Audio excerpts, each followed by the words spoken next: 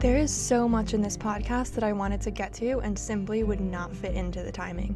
In fact, I think an entire podcast could be made on one page of Circe alone. Maybe the scene between Bloom and Bayo. That would be fascinating.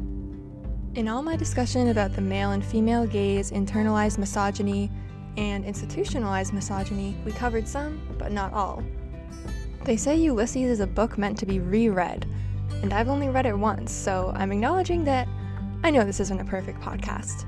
Because of how intricately detailed the book is, because of my limited perspective for whatever reason, there are certainly opinions and lessons that I did not pull out, but hope to discover in the future. I definitely want to give credit where credit is due, first and foremost to Professor Nugent for guiding our class through this wild book this semester. I don't think I could have done it without the structure of the class and Professor Nugent's guidance.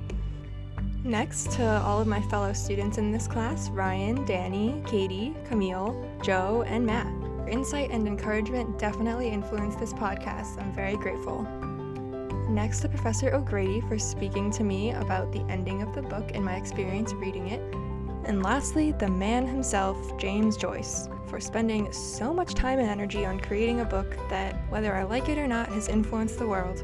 And of course, his editors, the only one who matters in this class, Hans-Walter Gabler, and our footnote man, Don Gifford. Kings and queens, every single one of you.